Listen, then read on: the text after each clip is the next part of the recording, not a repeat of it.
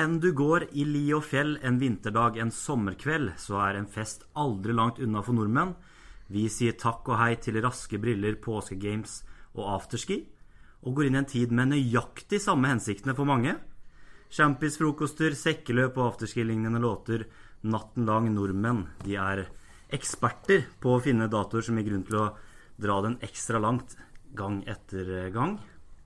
Men jeg klager jo ikke jeg, som har blitt påvist utallige ganger før i denne podcasten. Men to som tar til takke med en kronis og flagg, etterfulgt av en tidlig kveld og fin frokost 18. mai, mine to medprogramledere, Ole Jakob og Kristian. Velkommen. Takk for det. Hørtes ut som to streite fyre vi nå, Kristian. Vi er det. I forhold til Daniel de fleste streite, egentlig. Ja, det sant det. Men det mai. Mai festmåneden. Ja. Akkurat som april. Og mars og for oss andre, Daniel, så det mai som festmåneden. Men været jo som det var i raske brillersesongen. Ja. Det jo jævlig kaldt ute. Ja, men det var jo veldig fint der en periode. Ja. Det heter vel, etter den søte kløve kommer den sure svie. Sånn det jo. Oi, dra litt gamle uttrykk her. Ja. Det blir enda mer streit her nå. Ja, men jeg skal se hvor streit jeg klarer å bli i løpet av en sending i dag. Det bra. Jeg har startet mai måned med å arrangere en konfirmasjon. Ja. Da snakker vi å bli gammel, for å si det sånn. Ja. Men det var stas, det. Og så kom jo festdagene på rekke og rad. Ja. Hvordan gikk konfirmasjonen? Det gikk veldig bra. Jeg har snakket veldig mye foran folk i mange uten å være nervøs for det. Det helt naturlig for meg, men å snakke om sitt eget barn, det noe helt annet. Så det var litt spesielt.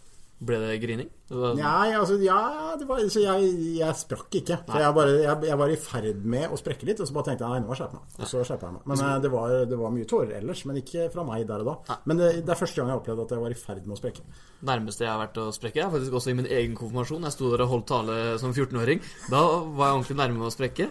Men klarte å holde meg da også. Fordi? Jeg vet ikke, det var et eller annet med meg. Kanskje jeg ble glad for dem som var der for meg, gavene der, pengene som hadde rullet inn på konto. Ja, det var mest det du gråt av glede av pengene. Så mest det, så... Nei, vi streitefyrer. Var du en av de som gikk i fella og har kjøpt blomster sånn til sommersesongen nå, Kristian? Og så gikk de helt knekken... Det var jo en del handling før konfirmasjon. Ja. Fordi selv om ikke vi skal ha konfirmasjon hjemme, så jo folk tar jo helt av for det. Og kona mi ikke den verste der, men jeg kjenner jo folk som pusser opp kjøkkenet sitt fordi kidden i huset skal ha konfirmasjon, uten at de skal være hjemme. Da blir det dyrt. Da blir det dyrt, altså. Men det ble jo kjøpt inn, vi hadde jo folk hjemme, og kona kjøpte inn blomster. Altså mine fingre så lite grønne, så du aner ikke. Men hun kjøpte inn blomster, men jeg tror de overlevde sånn noenlunde. Det ikke gærent det. Nei. Men det nå jeg skal komme med en liten brannfakkel og spørre om det vits med konfirmasjon? Oi. Det jo det da. Sånn for pengene sin skyld, tenker jeg. Ja, det blir jo det. Ja, men det har jo blitt det. Fra spøk til alvor, på å si. Det ingen som veldig få som faktisk konfirmerer seg av den egentlige grunnen. Nå tror jeg da. Ja, det i hvert fall det jeg opplevde når jeg også kom til. Men det har forandret seg veldig da. Hvor lenge det siden? Herregud, 29 år siden det jeg konfirmert meg. Og den gangen var det kanskje 10% borgerlig, 90% kirkelig. Og nå med den gjengen til sønnen min nå, så var det vel ganske nøyaktig 50-50, tror jeg. Så det har jo forandret seg litt, og jeg tror ikke det går jo på en måte bare en vei. Men jeg synes jo anledninger til å feire ting bra, da. Jeg synes jo bryllup veldig koselig å ha i kirken. Jeg synes dåp kan være hyggelig, selv om ikke det det kristne budskapet jeg opptatt av, så det veldig hyggelig å ha sånne seremonier, treffe familie, samles og feire noe. Det veldig hyggelig, og det viktig i dagens samfunn hvor ting går unna i en rasende fart og innimellom stoppe opp og gjøre det. Jeg helt enig. Jeg skal i konfirmasjonen neste år. Jeg gleder meg som en liten unge. Litt koldtbordet her. Ja, det ikke dumt, altså. Aldri feil, altså. Nei. Det fint. Men det har jo skjedd mye. Skal vi begynne med Kvikk, eller? Vi kan begynne med at vi egentlig skulle hatt en gjest, da. Ja, det må vi begynne med. Det greit å ikke glemme den. Vi gjorde et skikkelig forarbeid på Instagram der og la ut noen videoer. Og vi gjorde jo et scoop til Sportsprat og Være. Vi fikk inn en eliteseriespiller. Han spilte på Lerkendal tidligere, eller forrige uke blir jo det. Ja, vi vet jo ikke helt når dere hører dette her, men på søndag spilte vedkommende på Lerkendal. Det ble 0 poeng. Han ble byttet ut. Jeg synes ikke han var noe dårligere enn de andre Sarpsborg-spissene der, men han ble byttet ut, og så reiste han hjem, og så ble han syk. Ja, sånn eliteserie fantasy-messig. Han ble byttet ut i det 61. spilleminutt, så jeg tror de som hadde han på Fantasy var det ikke sånn at hvis du spiller 60 minutter så får du noe flere poeng og sånn. Det er jeg ganske sikker på. De som kan Fantasy får sende inn et lite innspill der, men leste jo faktisk det at Jørgen Strand Larsen var en av de spillerne man anbefalte å ha på Eliteserie Fantasy før sesongen. Det er jo den første spilleren fra Halden på ganske lenge som spiller nå har startet, han er jo fast. Jeg er ikke sikkert han er det hele sesongen, men i hvert fall nå fast i Eliteserien, og det tilhører sjeldenhetene at det skjer. Det er veldig stas med Jørgen da. Absolutt. Det er det. Han kommer sterkere tilbake. Ja, han kommer, vi kan love at Jørgen kommer som gjest. Jeg kjenner Jørgen fryktelig godt, har skiftet bæsjebleien hans, så det skulle bare mangle om ikke han betaler litt tilbake ved å komme hit, og det skal han gjøre, men akkurat når, det kan vi ikke si nå, men han kommer, så får vi heller bare ha en til gode. Men vi får en annen gjest som vi skal introdusere snart. Ja, omtrent på samme nivå som Jørgen, i hvert fall i fotball. Vel. Men Daniel, før vi går over til fotball da, når vi først har avslørt at ikke Jørgen kommer, din drikke i dag når nye høyder. Ole Jakob, vi har snakket litt om monsterdrikkinga til Daniel tidligere. Hva er han å komme med i dag? I dag er det en blå variant. Det ser ut som vi var litt innom sesonger her i starten, med at vi går fra vinter til vår. Dette her er en skikkelig vinterlig variant, så jeg tror ikke det er nyeste og siste skrik i Monster-kolleksjonen, men det står altså det er en Monster Energy Ultra Blue er det som står på menyen i dag.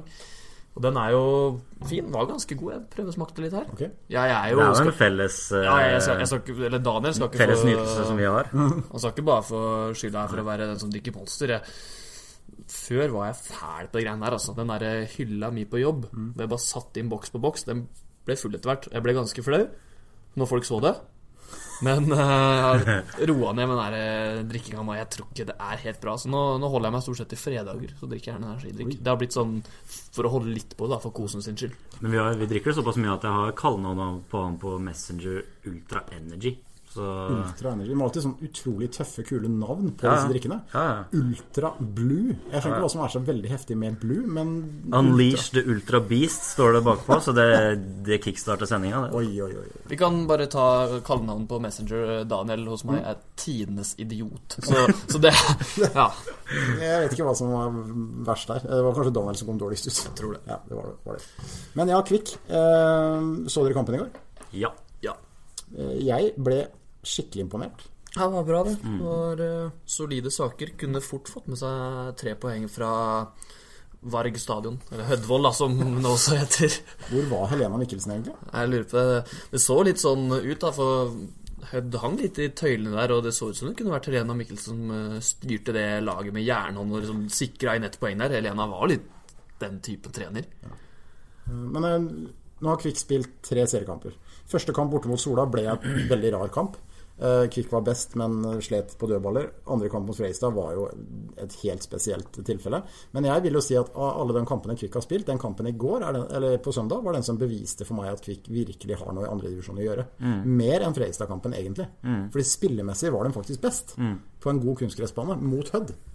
Og ja, jeg er helt enig. Jeg satt og tenkte etter kampen i går at den matchen inne i Oslo mot Kjelsås, den skikkelig blemma på 6-0 der, den tror jeg kunne ha vært, eller var og er veldig viktig for det laget der, at de på en måte fikk, fordi Kjelsås leder avdelingen sin i andre divisjon nå, så det var en ordentlig test de fikk der, og da fikk de på en måte en vekker som viste at nivået er sånn her i andre divisjon, og da var de ordentlig på fra start da.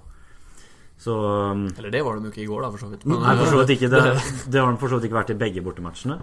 Men at de har tatt nivået, det synes jeg de matchene på en måte har blitt et bevis på. Tenker jeg at selv om de nå skulle tape 2-0 hjemme mot Bryne og kanskje gå på noen smeller, så har de fortsatt bevist for seg selv og for andre at de har noe der å gjøre. Da. Altså de må gjøre det med selvtilliten, tenker jeg.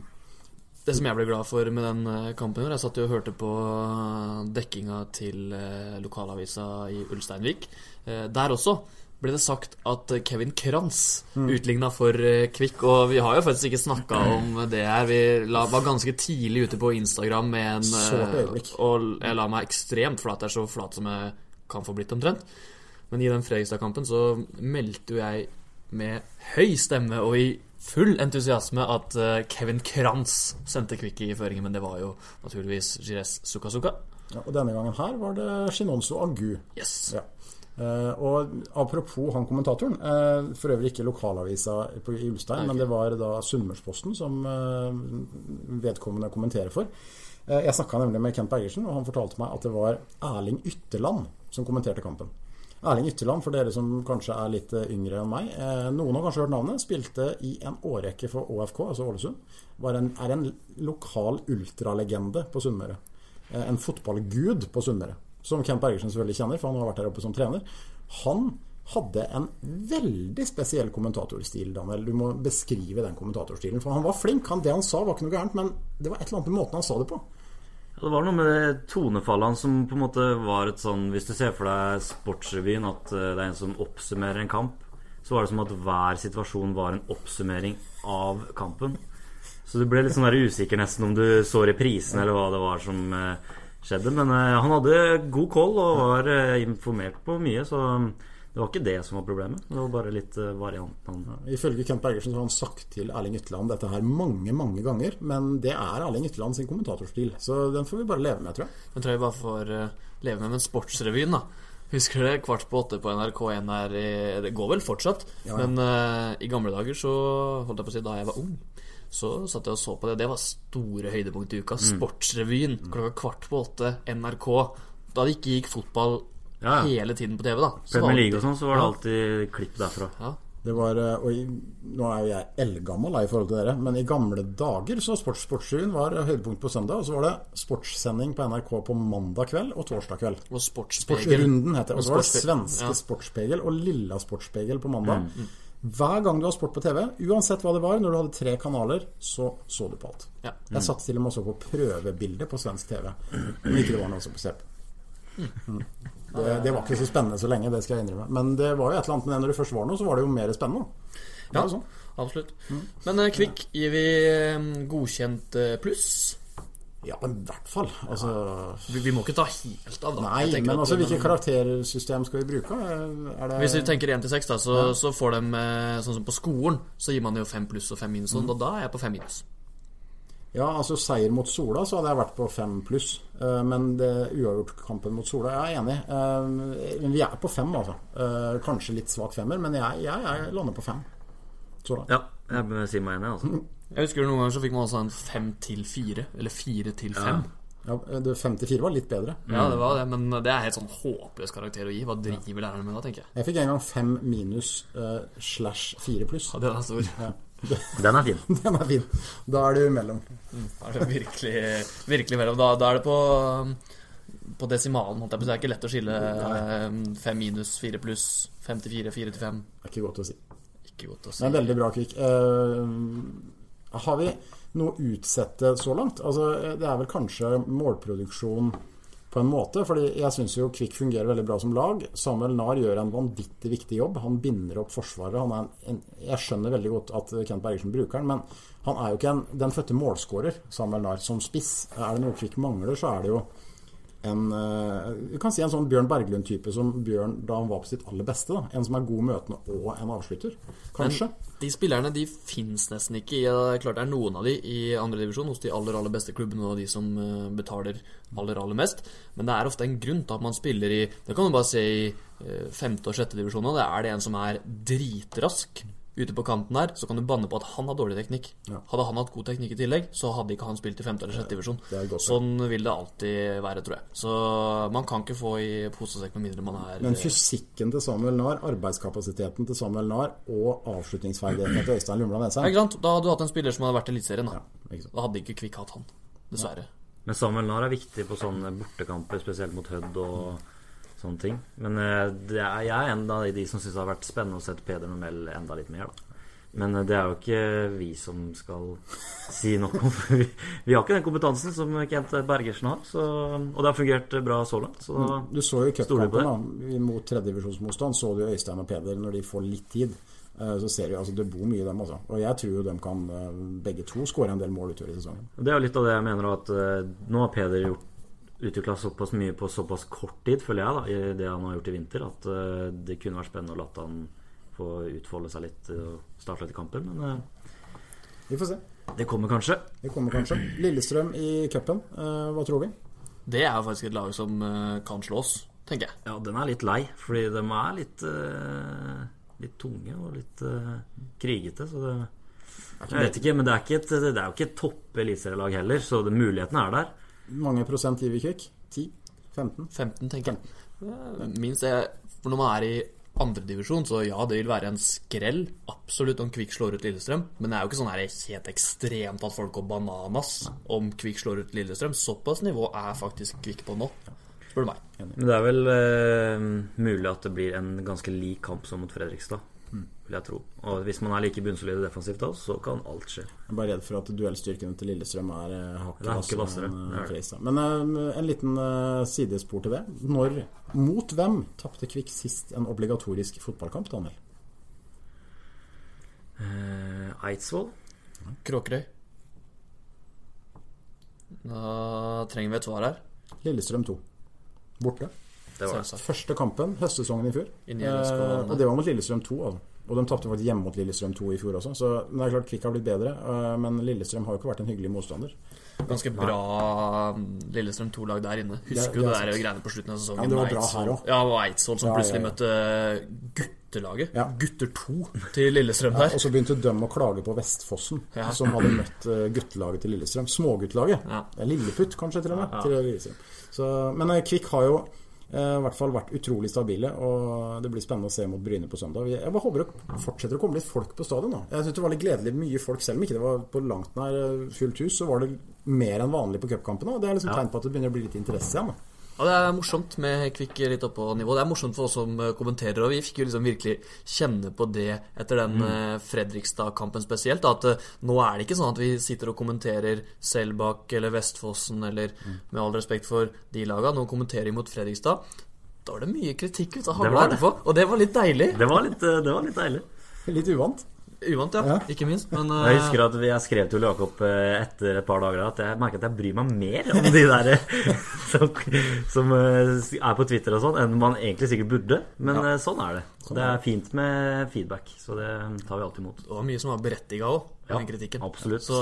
Særlig med målskårernavnet. Ja, herregud, den jo legende. Vi sitter jo for dere som lurer på hvor vi sitter og tar opp dette, så sitter vi jo i Hallen Arbeiderblads lokaler og kikker utover verdens vakreste by med festningen flott i bakgrunnen her. Noen meter unna oss nå så sitter en kar som rett og slett vi skal hanke inn. Skal jeg bare gå ut og hente? Og vi har fått mye kritikk vi har fått mye kritikk for bruken av ordet legende. Eller vi har fortsatt fått litt kritikk av ordet legende.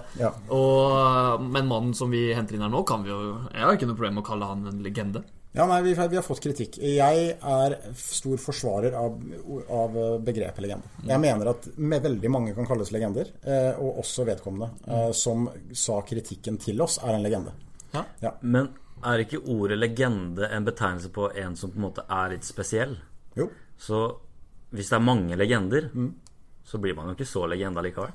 Nei, det forskjellig grad av legende. Ja. Men jeg mener at det å bli kalt en legende på en lokal podcast altså, jeg enig med dere begge. Ja. Jeg helgarderer meg. Vi kan ikke sette de samme krav til legender som det kongen gjør når han holder tale, liksom. Altså, vi må ha litt andre krav, da. Og jeg tipper at vedkommende han har såpass høy takhøyde som kritiserte oss for det, at han ser nok gjennom fingrene. Jeg tror han sa det med glimt i øyet da. Ja. Men det jeg ganske sikker på at han bare så du vet det, Toto, så du en legende du også. Ja, det helt fantastisk. Nå skal altså Christian hente inn litt sånn på sparket. Vi missa Jørgen Strand Larsen, men vi får inn en gjest som vi snakket om, han på samme nivå. På samme hylle. Ja, plukket fra samme hylle. Ja, plukket og fra samme hylle. Høyt oppe. Vi måtte strekke oss så lange vi var for å nå opp til hylla der. En kar som for haldensere flest kanskje ikke mest kjent, det må vi jo kunne si, for sine sportslige bravader, men desto mer for sine musikalske og journalistiske bravader. En legende i ordets rette forstand. Steinar Omar Østli, velkommen. Tusen takk. Hvordan føles det å være gjest på podcasten til Hallen Arbeiderblad? Naturlig. For en fin, naturlig følelse. Jeg kjenner meg velkommen. Ja. Jeg sier. Ja, det høres bra ut. Ja. Det er jo ikke hver dag jeg er på sportssending. Nei, det er det ikke. Det er det ikke. Men bare så de som hører på, som kanskje ikke vet om det. Du har en fortid som en viktig mann for byens sportsinteresserte, for du har drevet med noe som den eldre garde husker godt nede på gataplan her. Resultatservice, for resultatservice for Halden Arbeiderblad. Det var den første jobben min. Begynte her som jeg hadde vært avisbud for Halden Arbeiderblad, så det var den andre jobben min i HA, resultatservice, og første gang så skrev jeg Kvikk med 2 K-er. Og da hørte jeg det sånn humring, altså latter ute på, for det som skjedde da den gangen der, at du skrev jo opp på svære, altså A3-ark da, litt større enn A3 egentlig, så skrev du resultatene, Kvikk mot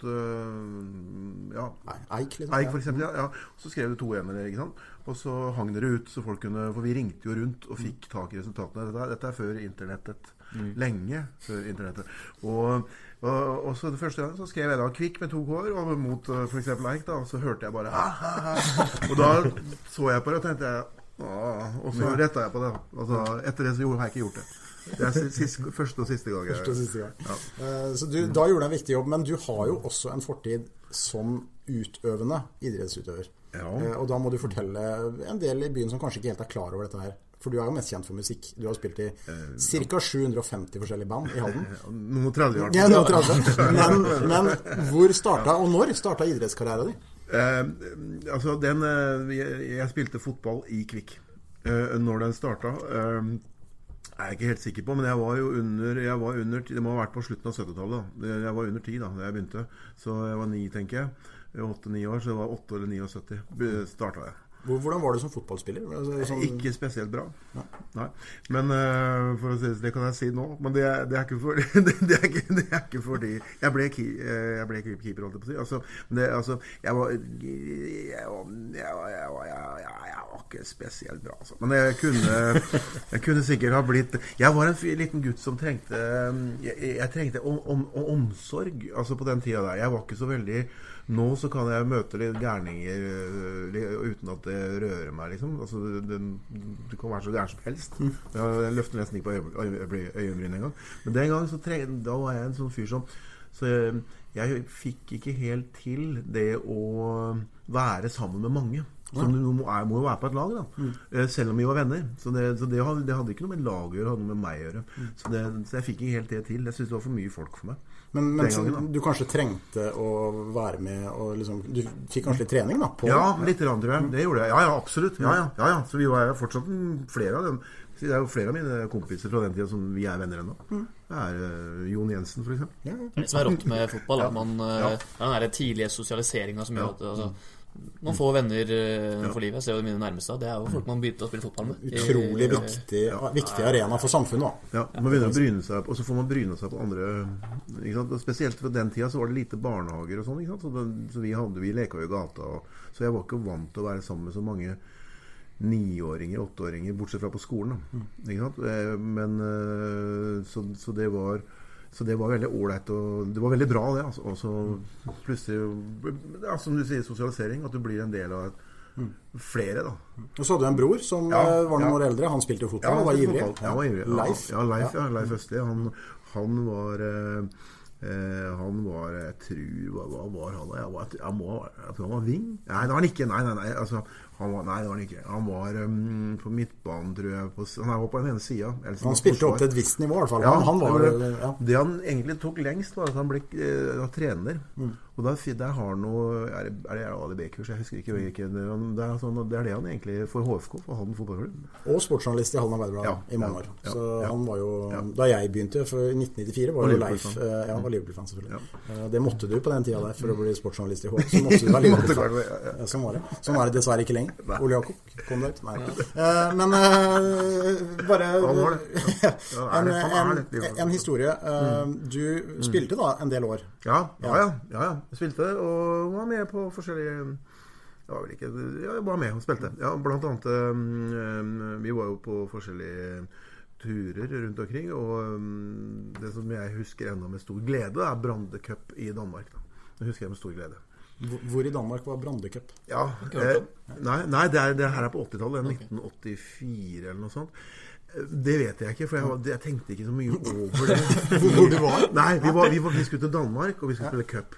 Det var den informen vi trengte. Og det var, that's it. Og så bodde vi, jeg tror det I Brande, altså. Et sted som heter Brande. Brande Cup I fotball. Det finnes ennå. Ja, gjør det. Brande Cup 2019 finner jeg her, altså. Der ser du. Ja, der var jeg I 1984. 1984.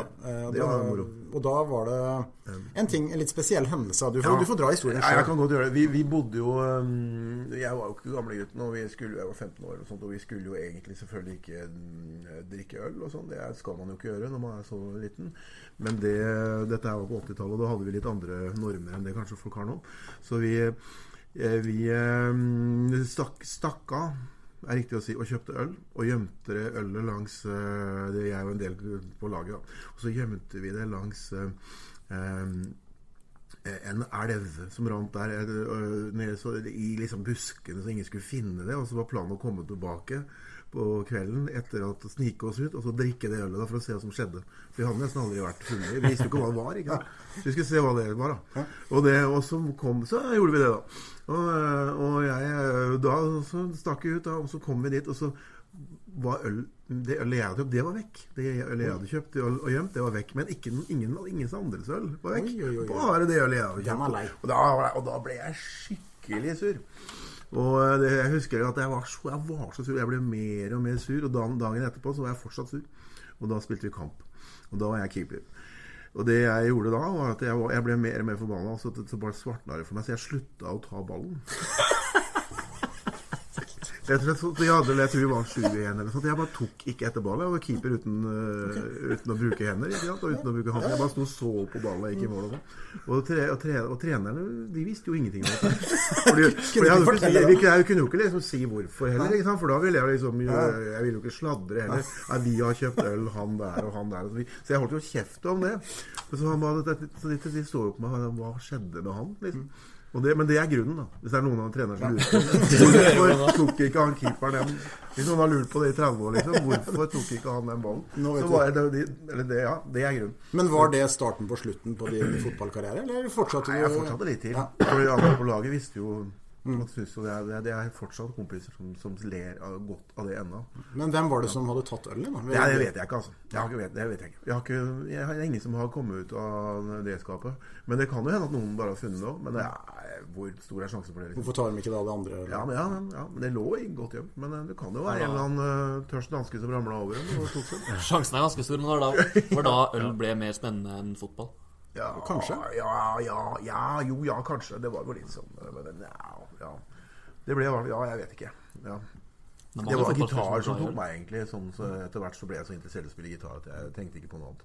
Men vi har jo vært innom dette her tidligere med breddefotballpodcasten vår, altså det at for lag kanskje litt lenger ned I divisjonen, altså krikkespillerne rimelig seriøse, det noen av dem som glad I øl, det ikke det, men de må jo holde seg litt innenfor det, men det å sosialisere seg med en fest da, utenom altså idrett og alkohol jo ikke dermed sagt at det I visse mengder I hvert fall, det jo, kan jo også være en bra ting til en viss grense I hvert fall. Så det klart. Jeg var jo 15, det var kanskje litt tidlig. Litt tidlig, kanskje. Andre tider. Det var andre tider, ja. Det var det. Jo, men jeg husker jo den turen til Brande med stor... det var jo noe av det morsomste som skjedde den... Det var jo på en måte deres møte med voksenverdenen, ikke sant? Ja, visst. Og så hadde vi jo gode ledere og flinke folk som... Jeg kunne ikke styre penger igjen, jeg hadde ikke peiling, ikke sant? Så jeg brukte opp pengene mine, så det var et par dager igjen. Og så vi skulle jo kjøpe litt mat og sånn, det var litt poenget da. Men jeg hadde jo ikke mer igjen, det var jo null. Og ikke fikk du øl. Og da lærte jeg det, jeg hadde brukt pengene på det ølet som jeg ikke fikk prøvd. Men da var det en som het Skammelsrud, altså faren til Skammelsrud, som Lars som tenkte, altså han kjøpte litt, han liksom stakte meg noen penger for bare å ordne det her senere, og han hjalp meg med det da. Så det for meg var jeg lærte ganske mye. Men det sier jo litt, han fiksa jo det, han så at han så meg da, tenkte han, hvorfor har han Hvorfor har han ikke noe? Men det var bare jeg som hadde surret. Cupminner jo noe av det beste. Det var Brandecup, det. Altså. Det var midt i Danmark, så midt i Danmark som du... Midt på Jylland. Sånn på Jylland. Men det mange, altså jeg tror alle som har spilt fotball har minner fra den der cupene i Sverige eller Danmark fra de var små. Det jo ingenting som slår det. Nei, jeg tror diskoen på kvelden der og... Stå på bensinstasjon, kanskje kjøpe et par blader som ikke helt du kunne ta med deg hjem og litt sånne ting. For mye voks i året der utover kvelden. Sånne ting altså. Så var det morsomt å ha vi bodde på, den gangen så bodde vi på ganske stort altså, jeg husker ikke om det, jeg tror det var en idrettshall eller et eller annet, vi sov på mange sammen da. Og det kan man si, det synes jo vi var, det gledet vi oss til. Det var morsomt. Så det var jo ikke noe negativt, det var ikke av eget rom liksom. Det var helt maks, jo flere vi var jo bedre. Det var jo noe vi synes var supermorsomt. Nå bor halvparten av laget nå, vet du, på sånne cuper bor på hotell. Ja, men jeg var på cup nå i påska, da bodde vi i klasserom. Og det noe spesielt, altså nå har jeg da fått oppleve de cupene som leder da. Og da jo det et helsike med de 14- og 15-åringer som da ligger igjen i klasserom. Mye testosteron og mye greier som skal ut av, altså. Det mye hormoner, men vi ble jo godt kjent. Håkon Ålgren var med på den turen. Håkon Ålgren var på den turen. Så han en god kompis av meg, så vi ble jo kjent da, og før det. Jeg visste ikke om at Håkon Ålgren, han hadde vært en god gjest i denne podcasten en gang. Ja. Han har nok mye historier. Det vil jeg tro. Så vi får prøve å huke han også i Huga Liverpool-supporter for øvrig. Håkon Ålgren. Skal vi komme oss Vi kommer oss videre, men Omar, det var helt strålende. Det var en glede å ha besøk av deg. Hvem trodde dette? Var det gitt i odds før vi startet opp at Omar skulle være gjest på Sportspodcast? Ja. 80, tenker jeg. Jeg har for øvrig sett en kamp ikke Premier League, men i Champions, den under Premier League. Championship, ja. Har du det? Ja, 99. Wimbledon mot Sheffield United på Sellers Park. Ja, det var helt suverent. Omar kan sin fotball. Ja, kan altså. Men det som var morsomt med det var at der kommer du så nærme. Du sitter helt inntil stadion. Det ikke løpebane rundt. Og så var det jo det litt røffere enn det kan du si. Enn Premier League. Så det var ærlig. Jeg synes det var veldig ærlig game. Jeg hadde veldig moro. Det ikke noe skuespill og noe tull. Nei, så kunne vi bare rusle rett inn og rusle ut igjen. Løse billett, og det var det. Bra, Omar. Tusen takk. Takk for det. Moro. Prekes, som vi sier i hånd. Det var veldig, veldig trivelig. Men det jo mye annet artig som har skjedd. Vi kunne snakket her sikkert et par timer for å prøve å komprimere det litt i hvert fall.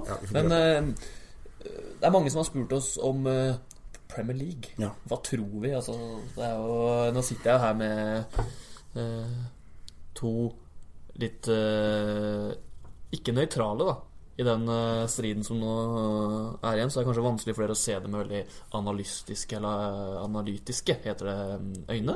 Det tror jeg nok jeg skal klare, men det blir jo preget av at vi drømmer jo veldig. Nå spilles jo en kamp etter at vi tar opp dette her, men før folk hører det, så spilles det en kamp mellom Manchester City og Leicester, som jo kan ha betydning her. Jeg drømmer intenst om at Liverpool skal klare det for første gang på 29 år, men jeg har vel egentlig etter at United viste seg fra sin dårligste side, som de pleier å gjøre om dagen, mot City, så har jeg egentlig gitt opp litt, for jeg tror ikke City går på noe smell. Så håper jeg at jeg tar feil, at folk kan sitte og le av det i morgen, at de har gjort det, men det har jo vært et tittelrace som jeg faktisk nesten aldri har sett maken til på dette nivået. Nei, man har jo ikke det. Og det fint at det noe spenning i noen av de store ligaene. For dessverre så jeg koser meg ikke på samme måte med en La Liga-kamp eller en Serie A-kamp nå som jeg gjorde for 3-4 måneder siden. Jeg gjør ikke det. Det litt gått litt i stampe der, men det jo fint at Premier League leverer så til de grader. Nå det jo dessverre kun 2 lag som egentlig verdt å se på der nå, men sånn det. Du, Daniel, hvordan følelsesregisteret ditt når du ser på Liverpool om dagen? Det vanskelig å beskrive, men det vanskelig å si hva jeg tror også, for jeg endrer jo mening hvert minutt nærmest. Enten så jeg jo helt i kjelleren fordi jeg tenker at City kommer til å bare rase gjennom de siste matchene, og så det 0 titler igjen, men så kommer det sånne små drag med positivitet da. innimellom. Hvis du inne på Twitter der, leser litt statistikker, og så, da du oppe og flyr litt igjen, liksom. Men nei, det vel minimal sjanse for at det skal gå. Men jeg merker altså, jeg har jo vært Liverpool-fan lenge jeg også, men i 2005 så var jeg liksom ikke gammel nok til å skikkelig ha kjent det på kroppen. Og da det den FA-cupen som det eneste som jeg har fått med meg. Så det på en måte hadde vært digg å fått en PL nå. CL ser jeg for meg kjørt. Ja, det kan nok bli tøft. Nei, men akkurat det du sier det interessant, fordi det en generasjonsgreie da. Og dere født på 90-tallet begge to, og jo oppvokst med en tid hvor Liverpool ikke en stor makt. Jeg vokst opp på 80-tallet hvor Liverpool vant alt. Altså Liverpool var det absolutt dominerende laget i England, og jeg jo vant til at de vant da jeg var liten. Men så har det gått så lang tid, altså, men den generasjonen etterpå jo ikke vant til det, og det liksom nesten den største grunn da, til at jeg rent egoistisk hadde vært deilig å oppleve det igjen. Så liksom tenker jeg på sønnen min og Daniel og alle de som har født på en måte etterpå da, som da kan kunne få oppleve det igjen og se at Liverpool og trofeer, det hører sammen. Si hva du vil, men det den eneste klubben som kan matche United når det gjelder titler og størrelse historisk sett. Så det egentlig ikke unormalt at Liverpool der og kjemper. Men det kan virke sånn for de som litt yngre da. Ikke sant? Så det en veldig, veldig, veldig heftig greie. Men for en sesong de to lagene har hatt. Liverpool kan få 97 poeng og ikke vinne Premier League. Altså, Liverpool-laget i år bedre enn Manchester United noen gang har vært. Beviselig per poeng. Altså United har aldri hatt mer poeng enn det Liverpool har nå i en serierunde før slutt. Det sier litt om hvor sykt det titelracet da. Normalt så hadde de vunnet ligaen for lengst. Og det to lag som har en kvalitet som man ikke har sett på lenge, i hvert fall i England da. I forhold til, altså City har jo hatt det et par år nå, men at det to lag som såpass jevngode på et så høyt nivå, det tror jeg det en stund til vi kommer til å få se igjen, med mindre det fortsetter igjen neste år da, men det vet man ikke. Pep Guardiola sa vel det her etter, det var vel her forleden, at han har kun en gang tidligere opplevd å ha en så heftig motstander da. For det var han har trent Bayern og møtte Barcelona, det var vel med MSN, med Messi Suarez som Neymar der, 2013 14, ja.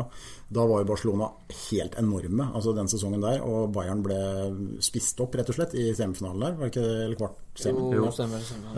Og det det eneste han kan sammenligne med da, det sier litt, for han har jo opplevd en del heftige dueller da, den godeste Guardiola, så han har møtt Real Madrid og Mourinho gutter, så det det klart at Liverpool har vært veldig, veldig bra. City har vært like gode så langt. Det blir spennende å se hvem som trekker det såkalte lengste strået. Det finner vi vel gjerne ut neste helg, for jeg tror City vinner også i dag. Så har de Brighton borte i siste kamp. Brighton litt, altså, og Liverpool ikke minst har en kjempetøff kamp. Altså Firmino skadet, Salah kanskje ikke med. Altså, det ikke lett å slå Wolverhampton. Altså, det et meget, meget godt lag, så det her kan egentlig alt skje. Man skal være glad for at det blir hjemme på Anfield og ikke på Molineux, for det hadde i hvert fall vært tungt, for der de gode, og de kjemper jo om Europa League-plass hvis City vinner FA-cupen, så det også masse å spille for. Hva slags United-supporter du, Ole Jakob? Noen United-supportere jo litt sånn som Liverpool-supporterne var da United vant. Altså, når ikke eget lag kan vinne, så det eneste som viktig at det andre laget ikke vinner. Det jo en del United-supportere som der nå. De ønsket heller at City skulle vinne, og omtrent United skulle legge seg bare for at Liverpool ikke skulle vinne. Mens andre kanskje litt mer, ser det med litt andre øyne. Hvordan du? Jeg klarer vel ikke helt å bry meg nok.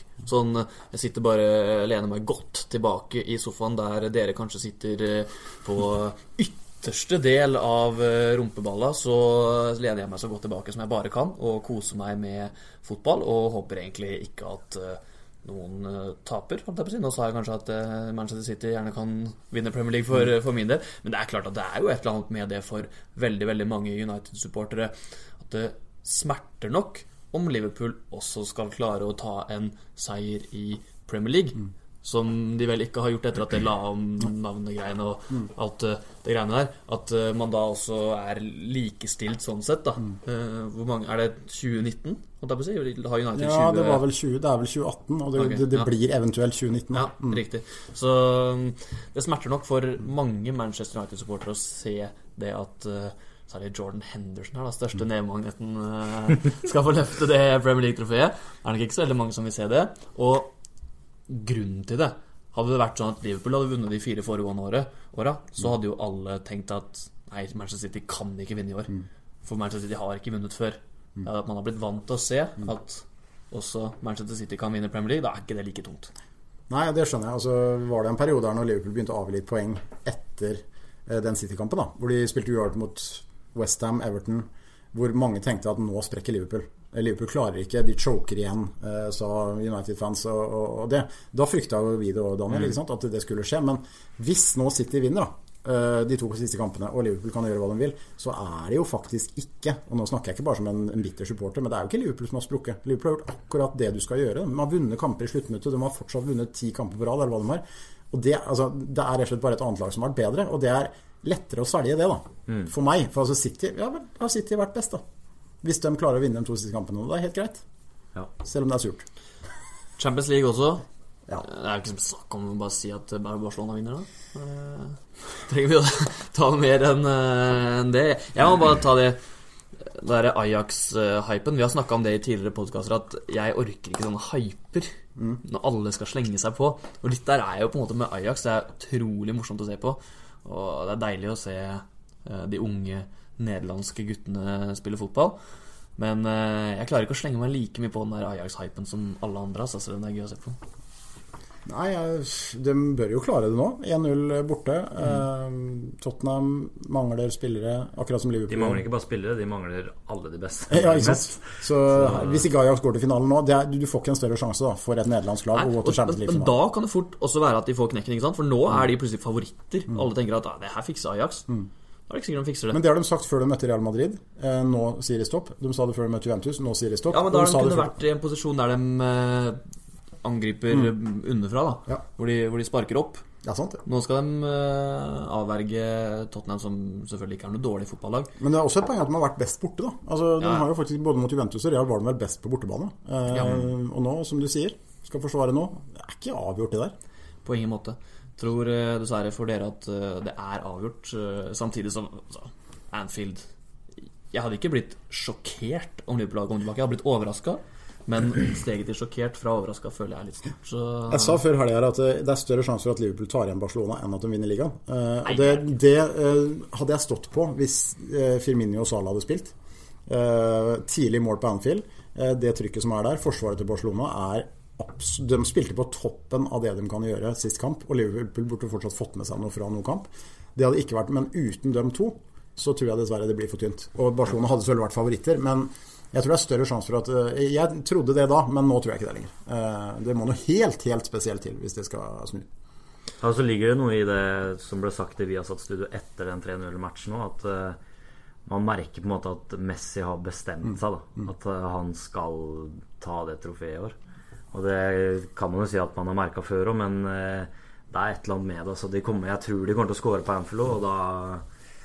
Jeg har sett Messi i mange år, men jeg har aldri sett han så intens og besatt som han var i den kampen mot Liverpool. Og han var, ikke bare var han god, men han løper jo mer enn han noen gang har gjort.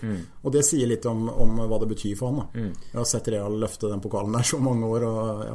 Vi må ta noen spørsmål. Ja, kjør på. Vi må det. Vi har fått et par gode spørsmål, vil jeg absolutt si. Vi har blitt spurt om vi kan kåre topp 3 overganger i Halden-fotballen. Det synes jeg er et fint spørsmål.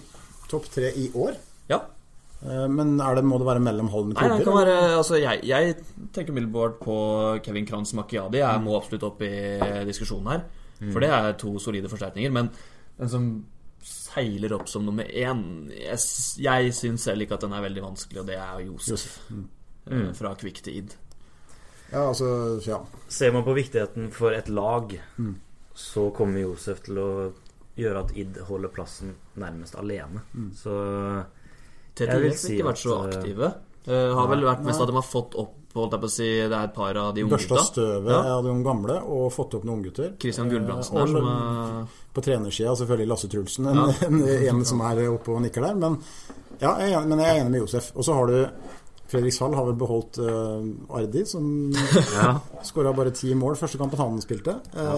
Berg har hentet en del spillere, som blir spennende å se. Jeg tror Berg kan kjempe på øvre halvdel og faktisk være der oppe og kjempe. Det også en overgang fra Tisteren til Berg, Karl-Erik Skagen. Kevin Platsen skal vel. Ja.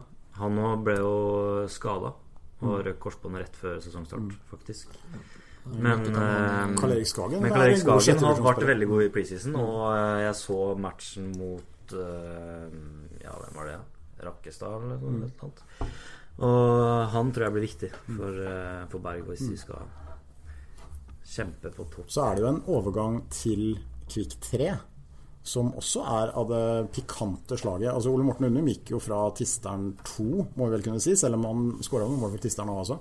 Den aldrende storskåreren til Kvikk, han har jo blitt spillende trener i Kvikk 3, og de har jo hentet signert selveste Goalsen, altså Jonas Faråsen Olsen. Får du et mindre mobilt spisspar? Nei, men du får ikke et mer målfarlig spisspar i verden på det nivået. Altså de to gutta der, hvis de spiller, altså han jo under mutte med skade inntil videre, men de skårer jo mål, og så får du ballen inn i 16-meteren, så det mål. Ja, det helt og du kan si hva du vil om Jonas Faråsen Olsen, men altså et av de råeste spisstalentene Halden noen gang har sett. Han hadde det aller meste det en spiss skulle ha. Dere kanskje litt for unge til å eller huske vel? Nei, jeg husker alt det. Ja. Jeg var storhelten da jeg var liten, og når han dro til Nederland så kom vel Unum til Kvikk og tok over den stafetten ganske greit på topp der. Skåret vel 150 mål i... Han må være den som har skåret flest mål på sklitaklinger. Selv om han kom alene med keeperen og kunne bare sette den ned i hjørnet, men han sklitaklet for seg ballen ned i hjørnet. Det helt sinnssykt råfint. Hvis Undum kommer tilbake, folkens, dra på strupe og se Kvikk 3 med Goalsen, Jonas Faråsen Olsen og Ole Morten Undum som spisspar. Det tror jeg aldri i verden kommer til å oppleve igjen. Undertegnede kommer også kanskje til å være litt med der. Så... Du ligger og strør bak der, da? Ja. Det kan bli en takknemlig oppgave. Det kan bli mye assist på deg. Det kan faktisk det. For spiller du ballen til en av dem, så spiller ikke den fra seg. Nei, det sant, da blir det gjerne mål også. Da blir det mål. Det blir kanskje sånn Van de Beek-variant, som vi snakket om Ajax i stad. Løper mye, skårer litt på goller og trer opp litt. Må vi ikke ta det egoens til nye høyder her. Vi snakker 7 minutter sånn. Ut av studiet her. Men også tenker jeg fort Macchiadi også. Ja. Med tanke på hva Kvikk faktisk... Altså kanskje Kevin Kranz vel så god eller kanskje like god spiller, men du må tenke litt på behovene Kvikk har, og der hvor kanskje man manglet mest forrige sesong. Balanse. Derfor og en venstrebekk da. Derfor Macchiadi eller Macchiadi ekstremt og så en herlig fyr, altså en herlig humørspreder som, altså David Paul Min var jo fjorårets kupp, kan vi si, kom fra intet, viste seg å være en kanonkeeper. Macchiadi også, kom litt sånn fra intet, og jeg holder en knapp på Macchiadi hvis vi i hvert fall snakker om et visst nivå her da. Skal vi gi tredjeplass Macchiadi, andreplass Goalsen, førsteplass Josef? Det en liste vi kan stå inne for? Altså hvis vi tar nivågreia bort, så jeg enig. Men Josef da det i så fall Goalsen, Macchiadi Josef klink nummer 1 og Goalsen 2 og Macchiadi 3. Jeg enig i den. Så får vi håpe at det noen som motbeviser oss da, som virkelig slår til. Det hadde vært kan jo være det. Helt fantastisk strålende. Vi fikk også et spørsmål Kent Bergersen til HA sitt bedriftslag jo en mulig overgang der. Det kan jo også være rimelig heftig. Han sliter med legger og kroppen sin, men det blir en attraksjon altså, i bedriftsserien. Det blir det absolutt. Vi fikk spørsmål topp 3 lassaroner i Halden nå. Altså lassaron, det blitt et ord som bare har gått som en farsott over det ganske land. For de som ikke vet hva en lassaron eller lassaron kanskje, eller lassaron. Ja, lassaron jo det som ordet, men så har det blitt lassaron. Altså i utgangspunktet, jeg klarer ikke helt å komme med, jeg har ikke lest hva definisjonen på en lassaron sånn fra gammelt av, men det vel bare blitt et liksom, skal vi si, snilt skjellsord. Kan vi... En tulling på en måte. Ja, men jeg tror bare vi med en gang vi kan si topp 3 her. Jeg kan ta Wikipediaen. Ja, men Uranik Seferi, Øystein Lundblad Nesheim og Besford Sala på topp der, tenker jeg. Det greit. Nå sa du det først, og så skal jeg ta Wikipediaen om lassaron. Nå må du beklage til dem etterpå, altså. Lasaron brukes om fattige, forkomne mennesker som ikke klarer å holde på jobb, bolig og familie, og ofte oppholder seg lett synlig i parker og på plasser. Den er lei å få. Jeg skal ikke beklage til noen. Den er lei å få. Uranik Øystein og Besford Sala. Ja, den er slem, altså. Det er langt fra Besford Sala på førsteplass og ned til andreplass. Det er bare så det Nei, en del i den kvikklæren av Peder Nomell er jo en Lassaron og Jørgen Lakorstrand er Lassaron. Det er nok av de, altså. Det høres ut som et uttrykk som har gått litt inflasjon i å bruke, og så har det gått litt vekk fra den opprinnelige betydningen, og litt utvidet begrep, da. Vi må ta med det. En Lassaron i gamle dager var nok litt annerledes enn de gutta der. Ja, det tror nok også. Men det er gøy med spørsmål, da. Altså, Jørgen kommer jo kanskje neste uke, kanskje uka etter der. Fortsett å sende inn spørsmål. Beste måten å gjøre det på, Daniel? Da legger vi ut en sånn liten post i story hvor man kan sende inn spørsmål. Og så kan vi vel sikkert bli flinkere på å gjøre det på Facebook også, for der er det jo sikkert flere som har tilgang. Mail. Fax. Brev. Ja, fax, den er lei. Men ja, det er der det er enklest. Instagram. Du hadde jo en liten Insta-story i stedet også, hvor du var ute og vandret litt. Hva skjedde der? Jeg var ute og gikk en liten tur, og så nede ved Os allé der. Tittet litt oppover, og plutselig var Ole Jakob klistret på veggen der i den største posteren jeg har sett gjennom tidene, tror jeg. Jeg visste faktisk ikke at jeg var der selv. Var det et hus som skulle bli solgt, eller? Ja, vi skal vel kanskje ikke dra den alt for langt her, men vi holder på litt oppi der. Og da er du posterboy for firma, faktisk. Ja. Så det er fint. Men vi har også fått et spørsmål om vi kunne kåre topp 3 steder å bo i Halden. I Halden? Det er ganske fint, ja. Det er et lekent spørsmål. Ja. Kunne snakket ganske lenge om det. Jeg har jo bodd jeg er jo oppvokst på Øberg. Jeg har bodd i Knardal, jeg har bodd Dyrendal, jeg har bodd på Gimle og nå på Brattner. Det er de stedene jeg har bodd, da. Knardal tikker ganske mange av boksene. Du har nærhet til, det er veldig fint å gå oppe på Hofsfjellet og utover der. Du har veldig kort vei til byen. Du har kort vei til skole. Kort vei til skole og 2 nye skoler. Du har utsikt. Ja, utsikt på mange av stedene der oppe. Så den tikker mange bokser. Jeg er enig, Knardal er fint. Ja, du er enig du også. Det blir ikke noen topp 3 liksom, men skal vi bare si Knardal? Ja, vi bør ikke gå for langt inn i dette her. Du som eiendomsmegler er jo fagmann på dette her, men vi må jo ta det ut fra hva vi selv føler da. Men jeg vil jo si at de aller fleste stedene i Halden er fine og fint å bo. Det er ikke, og det kan jeg jo si, mitt virke, det er ikke veldig mange steder i Halden som jeg liksom tenker at her kunne jeg aldri bodd. Nei, da må du jo også, det er litt med meg personlig, men jeg tror ikke jeg hadde trivdes liksom, ved å bo veldig for langt unna ting da. Liksom en mil til butikken liksom, det vet jeg ikke om jeg hadde trives med. Men det er jo andre som trives med, og det er jo fint for dem, tenker jeg. Altså, det er ikke noe gærent i det. Men ja, Grimsrød, Høgda, oppe i Høgda der, Daniel. Fint der, altså. Ja, det er det. Ja. Det er veldig fint. Ja. Så tenker jeg Sponvika også er sånn der mellomting der også, fordi nå begynner det å bli veldig fint å bo i Sponvika. Jeg tror ikke de har det vondt der ute heller på sommerstid. Sommerhalvåret, det er jo en grunn til at prisene er som de er der. Men Sponvika, Svalekilden der, det er for dem som bor der, og selv har jeg jo hytte der ute, det er nesten vel så fint å være der på vinteren. For da er det ikke like mye folk, du kan bare liksom være der ute, og du får litt mer for deg selv da. Ja. Og det er ikke så dumt det heller så... En av mine beste kompiser på videregående bodde i Sponvika, og det var jo utrolig koselig å være der, men det var jo fryktelig langt å kjøre da. Ja, det er akkurat det. Det er en kjip vei. Ja. Men Sponvika er bra. Vi har jo vært innom noen steder i hvert fall. Ja, vi har det. Ja. Jeg må egentlig straks dra. Ja. Vi skal opp på fotballkamp. Det er jo et durabelig lokaloppgjør i aften. Det er det. Quick to weed. Når dere hører dette her, så vet dere jo hvordan det har gått. Skal vi da bare for moro skyld slenge ned tips, og så vet folk da hvordan det har gått når de hører på, og så kan vi angre som bikkjer etterpå. Ja. Vi har jo fått litt inside information om laget her. Quick stiller kanskje ikke så sterkt som de har gjort i enkelte andrelagskamper, i hvert fall ikke så sterkt som de gjorde mot ID da de møttes i treningskamp. Hva tror du, Daniel? Oi, nå skal jeg opp og kommentere min sikkert 20. kamp den helgen her. Vi var på Freystein Cup, som vi heller ikke har snakket om. Nei, mye snadder der. Der er det mye snadder. på mange mulige måter, spesielt i drømmer og sånne ting. Det alltid mye fint. Og spesielt en fra Grebbestad som jeg husker godt som skulle bli rapper. Skulle bli rapper? Ja, så den fin. Den fin. Men resultat, jeg tror det blir mye mål. Kvikk med bra spisspare der, men Iddo bra defensivt. Men Kvikk kanskje ikke like solide defensivt ellers, så jeg tror det blir 3-3. Med tanke på at jeg skal stå der og gi instrukser i verdensklasse til Kvikk-Haldens spillere. Da endrer jeg meg.